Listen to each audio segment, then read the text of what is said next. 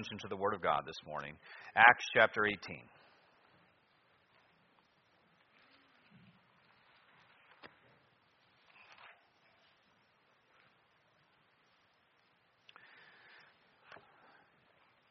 Do continue to remember Pat with the loss of his brother and Stephanie with the loss of her father in prayers. And we'll have more to come as far as funeral for Pat's brother Mike within a few days. We'll have more to come on that. Acts chapter 18 this morning.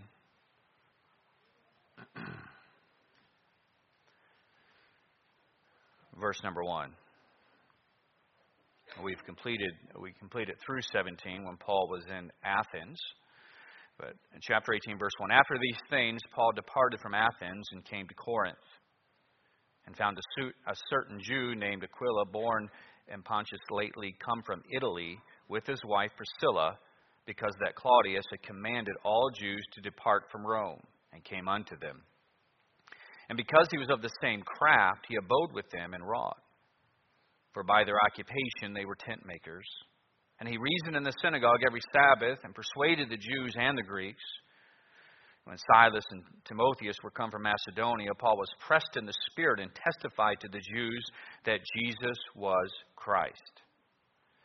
When they opposed themselves and blasphemed, he shook his raiment and said unto them, Your blood be upon your own heads. I am clean from henceforth. I will go unto the Gentiles. And he departed thence, and entered into a certain man's house named Justus, one that worshipped God, whose house joined hard to the synagogue. And Crispus, the chief ruler of the synagogue, believed on the Lord with all his house, and many of the Corinthians, hearing, believed and were baptized. Then spake the Lord to Paul in the night by a vision, Be not afraid, but speak, and hold not thy peace. For I am with thee, and no man shall set thee to hurt. For I am with thee, and no man shall set on thee to hurt thee, for I have much people in this city.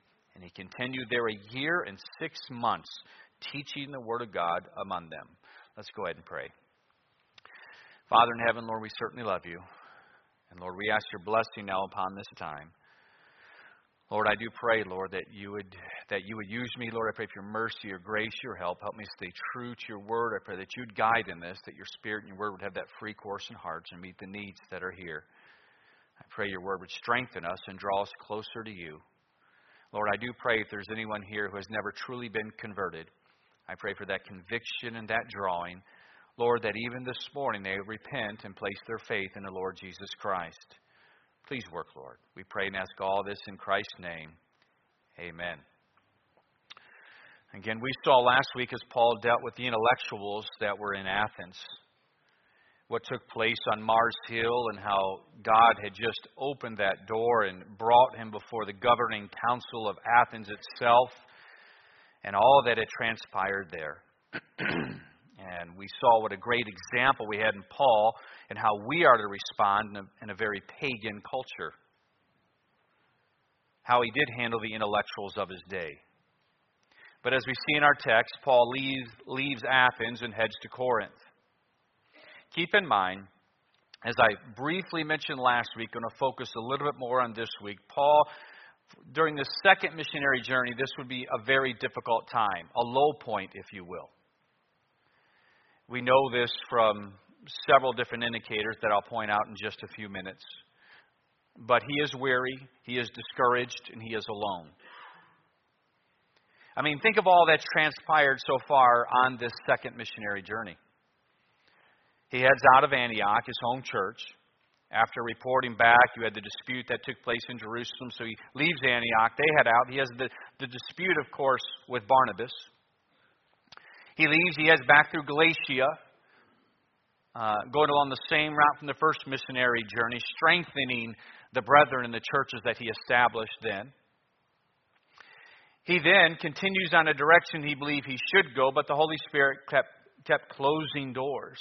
And he finds himself taking, all the way up near Troas at this time, not knowing which way to go, what's going on. And the Lord appears to him in a vision and lets him know he is to head into Europe. He's to head over into Macedonia, what we refer to as the Macedonian call. So Paul is obedient.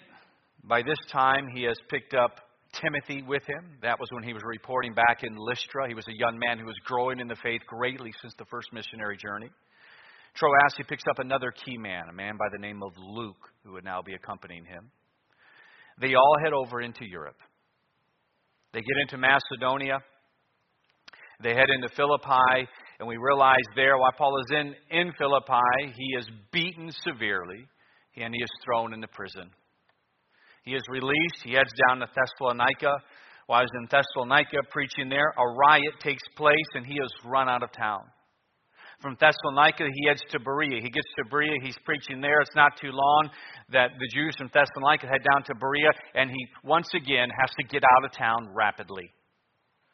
And then he comes into Athens, and again, we just looked at last week what took place in Athens when he was dealing with the intellectuals and how they looked on him as a fool and scorned him. And now he's off to Corinth. Again, he is alone and he is discouraged. It is thought possibly by what we read when he wrote back to the Corinthians that he was also physically ill during this time. It is here that we are going to see that God moves in a great way to encourage him. And wow, I mean, it really is wow what the Lord does to encourage the Apostle Paul. We do well when we wait on the Lord during those discouraging times, during those difficult days when we wait on the Lord. We serve a God who knows right where you're at. He knows every single event that's taking place in your life. Not only does he know that, not only is he aware of where you are, he knows where you're going. He knows tomorrow. He knows the end from the beginning. Now, as we will see, as Paul stayed faithful and he didn't quit, he did not miss God's encouragement. So Paul heads to Corinth. Let's take just a couple of minutes to see what Paul was facing when he arrived in this city. A city in which Paul will establish a church. So first, I want to start off with, so we can see where Corinth is. Let me show the first slide up there, Josiah, please. I got just a couple of slides in the introduction this morning. I usually don't, but just a few. So let's see what's been going on here in this second journey. It's really clear right now. I'm sure you can see where he was going.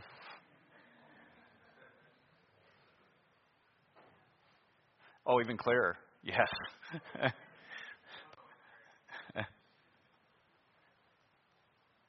If you don't have it, that's fine. I can go on without it.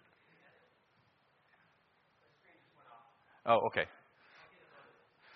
Well, I was going to point out it's in modern-day Greece where Macedonia is, and there's an important where Corinth was very important. It's 50 miles from Athens. It was on almost this little channel that was coming through there, and that's where Corinth sat. It was very strategic, and you could see that on the map on this isthmus that it sat. This peninsula was connected to the rest of what we call modern-day Greece. Virtually all the traffic, I'm going to quote from one commentator now about Corinth, virtually all traffic between northern and southern Greece had to pass through the city. Because Corinth was a trade center and host to all sorts of travelers, it had an unsettled population that was extremely debauched. It also housed the temple of Aphrodite, the goddess of love. 1,000 temple priestesses who were ritual prostitutes came each evening, 7 days a week, into the city to practice their trade. It was considered the most wicked city of its day.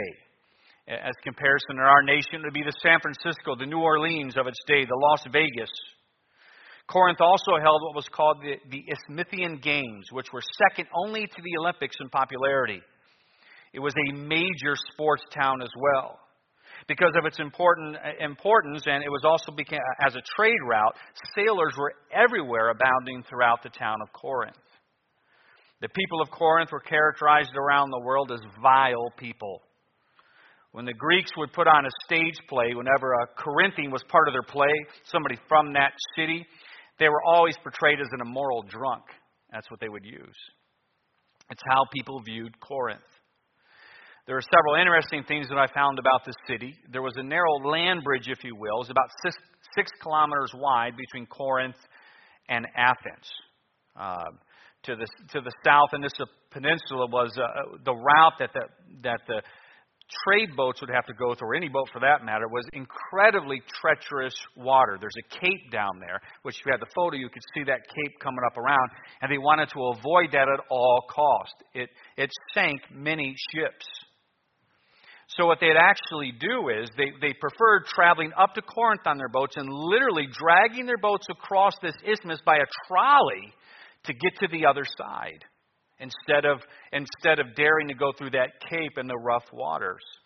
Nero actually started construction on a canal there to make it much easier to travel through. However, he never got it finished. He, of course, was taken out. And the canal he started, though, actually was not finished until 1893. Matter of fact, you can show that photo if you're ready.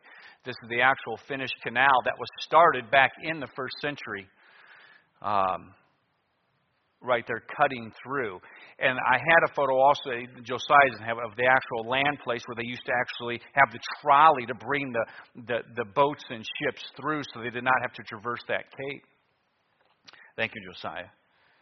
Now, go on to the last picture up there that I gave you. In the city of Corinth, there was a giant hill.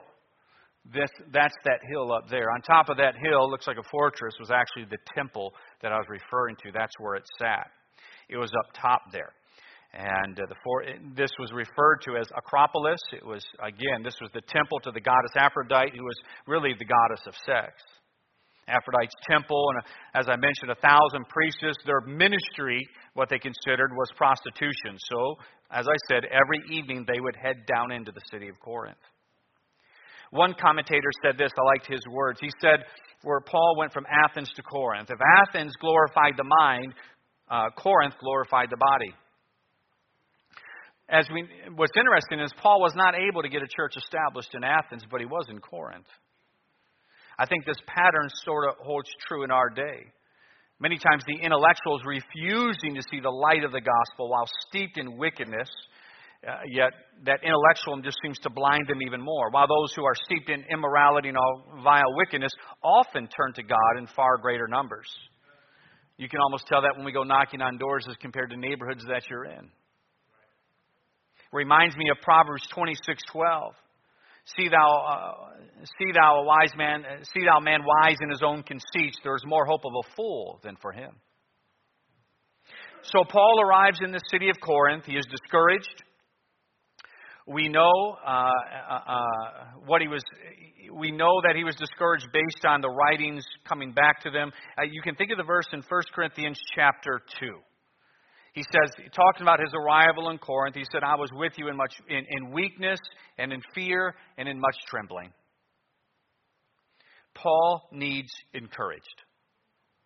And that's exactly what the Lord is getting ready to do in his life.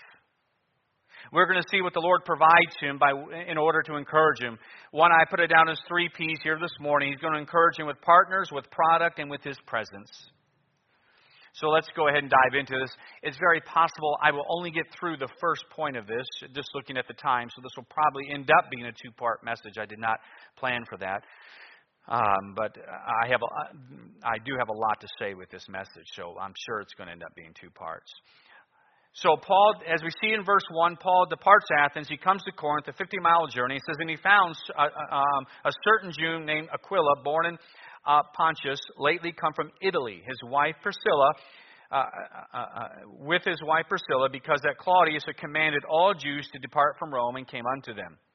And because he was of the same craft, he abode with them and wrought. For by their occupation they were tent makers. And he reasoned in the synagogue every Sabbath and persuaded the Jews and the Greeks. And when Silas and Timotheus were come from Macedonia, Paul was pressed in the Spirit and testified to the Jews that Jesus was the Christ. So the first thing we see the Lord doing here is Paul gets to Corinth in his sovereignty and in just incredible timing. He brings into Paul's life some new friends. Some new people who end up being partners in the ministry of the Apostle Paul. Some people are going to encourage Paul right now as he comes into Athens. And if you think about it, it really is incredible. Paul meets this husband and wife, Aquila and Priscilla.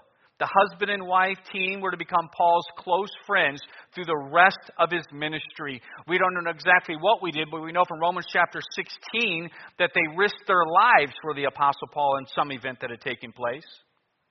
It's also interesting, pretty much the rest of the times they are mentioned in Scripture, the wife's name is presented first and not the husband's. We're not sure exactly why that is the case. It is often thought that there's some type of social rank that she must have held. It's also, think about this too, Paul is heading into Europe with the gospel, but as we can see here, what is most likely the case is that Aquila and Priscilla are already saved. They've already placed their faith in the Lord Jesus Christ. And just, again, begin to think about that. The timing of this, the circumstances, amazing when God brings them into Paul's life. They had to leave Rome. If you remember, we talked about this decree from Claudius several chapters back when we looked at it. That was Claudius, that there was this, we know from a historian, we got a little bit of what was taking place in Rome that led to Claudius, the emperor, saying, all Jews get out of Rome. I'm done with you. And it appears, the historian, I can't think of his name, it starts with an S. But anyhow, that historian wrote that there was a conflict among the Jews, and he gave this name like Christosius. It was one letter off from the word Christ. And so many believe that, and he had no familiarity with Christianity, this historian, or with Jewish customs or culture, that what was taking place was a dispute between the Jewish Christians who had converted and the Jews who were, just like we see taking place everywhere that the gospel is preached. And when there's a dispute where some Jews convert and believe that Christ is the Messiah, while the others refuse that, and all of a sudden problems arise. And that Claudius had enough of it, and so all of the Jews had to leave. So that's an interesting point. So that's more than likely, because we know they came from Rome, where they heard about Christ. That's probably where they heard the gospel. And we know that was already there, because when Paul wrote the letter to the Romans, he had not been there. By this time, there was a church established. Their faith was known throughout the world, it says. It's also interesting to point out that in chapter 18, nowhere does it say that Aquila and Priscilla got saved. It's presumed they were. Matter of fact, we meet Crispus and the others who Paul will baptize. We see that 1 Corinthians chapter 1, but of course, Aquila and Priscilla are not baptized. That's because they were already converts. So it's interesting.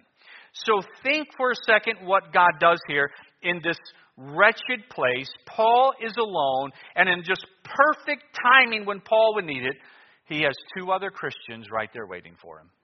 Not only do they have the similarity in the faith in Christ, but they're of the same trade. They have so much in common. You can just imagine the fellowship that is taking place. And I have no doubt they heard of the Apostle Paul, so now they're meeting this man that's just been turning the world upside down. Incredible. It's amazing God's timing and His sovereignty, how He provides what we need. How He brought these two people in to a man who no doubt at this time was very lonely. But he wasn't done yet. Not only does He bring Aquila and Priscilla into life, as we read, Timothy and Silas, they come back from Macedonia. Now keep in mind, they had actually met Paul in Athens, but that was very brief. Paul was waiting in Athens for them to arrive. And so what we put together, of course, with 1 Thessalonians and with the book of Philippians, when they arrive there, Paul, again, his burden for the churches, he turns around and sends them back. They had come down from Berea. Paul sends Timothy to head to Thessalonica, and he sends Silas to head to Philippi. He wants to know how they're doing. And so they left. They just spent a very short time with Paul while he was in Athens, and that was it. But we do know that when they arrived, I mean, you can see when they arrive here how much that would have been an encouragement to Paul. Now his co-workers are there. They're back together at this time. And not only that, they bring good news from a far country. I mean, here, Silas, when he went to Philippi, he's coming with an offering from that church. I mean, just out of their own free will, they said, listen, we want to be a help to him. We want to be a help to the ministry. So they show with it from that church in Philippi that he got to start, that started with the salvation of Lydia, to the jailer that got saved, his household, and that church was growing. And here they are coming back to Paul, and he was having to do some work. He was having to do his tent-making work to support himself, but with this offering coming, we're going to see that changes things. He's going to get busy really quick with all of this. And if you think about it, it's amazing at times, especially in times we need encouraged or we are discouraged with difficulties in our life, of the people that God can bring into our life. Of the people that are there that maybe in many ways you never saw coming. One thing that came to mind as I was going over this text was David with Jonathan. You can think when he was running and King Saul was trying to capture him and King Saul was trying to kill him. And the times especially that one time when Jonathan came to David and reminded him, you will be king. I mean, the encouragement at that time, how desperately David needed that. There are times that the Lord knows exactly who to put in your life. I think during a lot of the difficult days in P&G, when the Lord had a man there named Puce, who would be right there, it would always be such an encouragement. And we met him. He was the fella when we arrived when we did our survey trip. Would be the first time that I met him. He was already saved. He got led to the Lord by a friend who was a family member of the small group of about 15 who were there, and Paul met him. And he got saved in the capital city and came back to the island where he was from, and he led a small group to the Lord. That was the small group of people that were meeting. And it would be Puce, and the first time I met him was we just arrived for the survey trip. We just got there. We get off this little tiny plane. We're put into the back of a truck. We're sitting down on the back of a truck.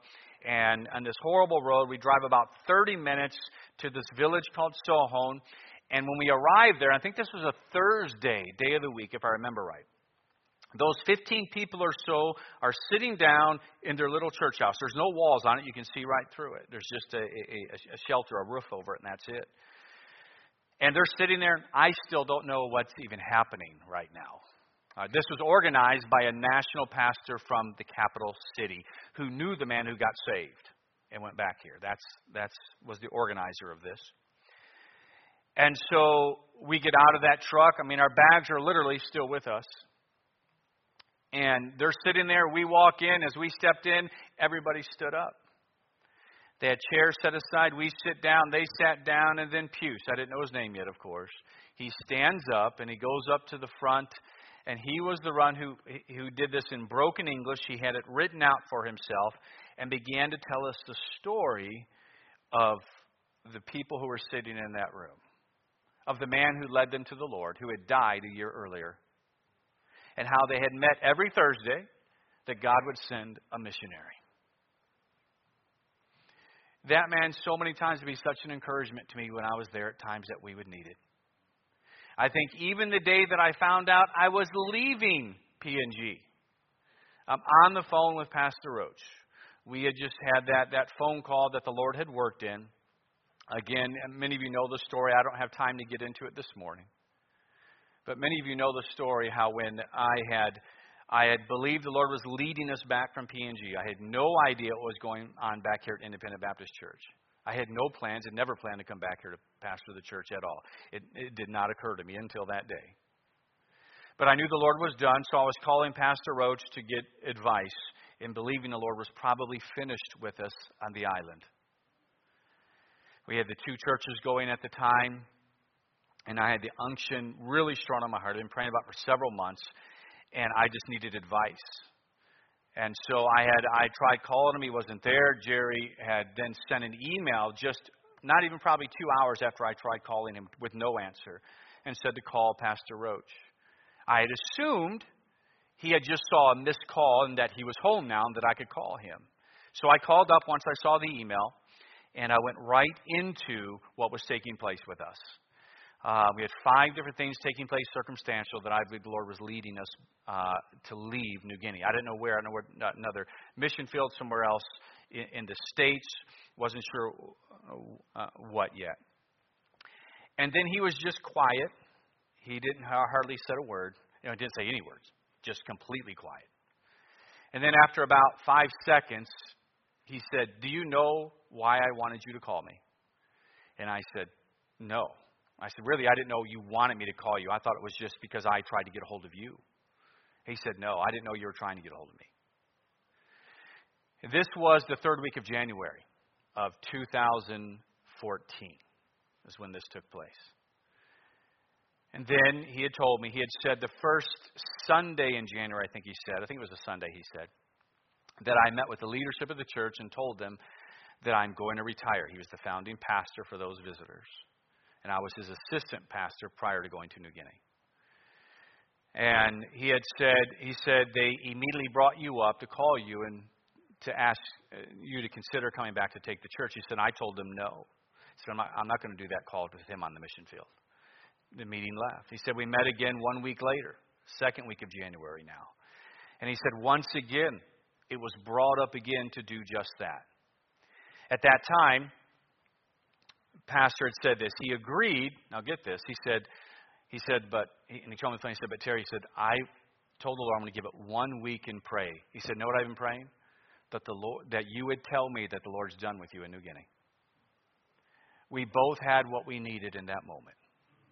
We knew it was a done deal right there. And that's when we determined at that time I was flying back for one of my kids graduating college. I would fly back for the college graduation, actually fly up here for the church vote, and then go back to New Guinea, and then whenever the Lord gave clear direction, then I would come back at that time. We knew it would be 1 to 3 years. I needed 1 to 3 years, and the church here with things going on needed 1 to 3 years before I could return. And it was that following year, of course, the summer of 2015, that I did, in fact, return. Just amazing how God puts it. Now, I almost lost track where I got into that. Puce. Somebody must have needed to hear that. I don't know why I got off on track on that. When that phone call came, it was raining outside. I'm underneath, remember the houses are high, so I'm underneath the house, and I'm talking with Pastor Roach. And of course, after that, we began discussing several things, realizing what had just taken place. And it's pouring rain. Those of you who've been in again, you know when it rains there, it doesn't drizzle. It pours. Puce shows up at my house. He doesn't come in the gate. I have the gate there. I'm on the phone. I see his vehicle pull up. And he gets out. He had just found out what my favorite tree was. And so he went and got 2 of them. Small ones of them. They're kind of big trees. And he's planting them in the pouring rain at each of the corners of it. And I just started crying right there. Because I knew the Lord was done with us. I can't think of how many times the Lord used that man to be an encouragement to me. To come down when things were difficult. And boy, if he knew it, boy, he would just come down. He would do whatever he could to try and encourage us. I believe the Lord had him there for us, knowing we would need that. I can think of the many different times that the Lord used many of you right here to be such an encouragement. Whether it's just through a few words that are spoken, whether it was through letters that were written, at how encouraging those words were. There's one that I got. It's still on my monitor right now during very difficult time, and I don't know that the person was aware of it at all. To my knowledge, not at all. And I'd come in one morning, and that note was on my desk. I still have it taped to the bottom of my monitor because boy, did I need that at that time. I'm sure many of us here can remember the times when we needed encouraged, when things were taking place, when the Lord put somebody right there in your path. I mean, there's different stories here that I can think of that come to my mind. I can think of some of those relationships even ended up in marriage. From a message coming across with 2 people who would be very discouraged with different events in their life. Listen, the Lord knows right where you're at. Please just think of His sovereignty with what takes place in Acts chapter 18. Paul is the one bringing the gospel in. You see, how did the gospel get to Rome? Well, more than we have to tie that back in Acts chapter 2 we don't have any direct reference to it besides Acts chapter 2, the day of Pentecost.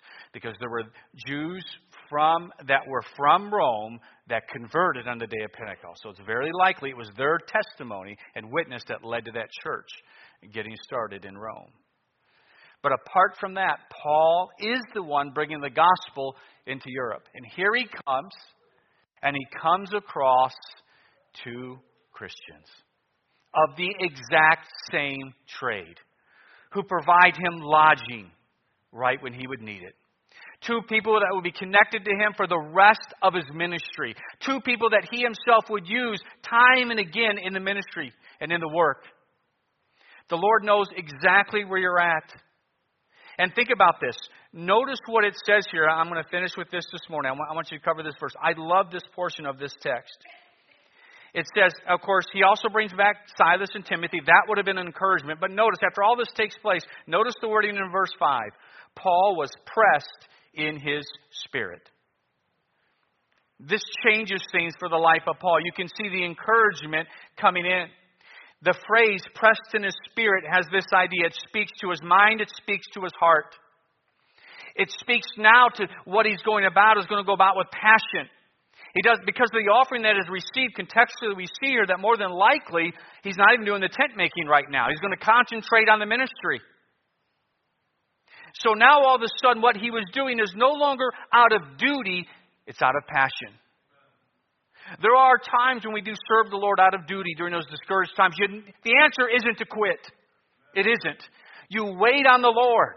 Now, none of us, and I don't think that's ever right, those who just are serving purely out of duty, and that's an extended time, something's wrong. The Lord desires us to serve Him because we love Him.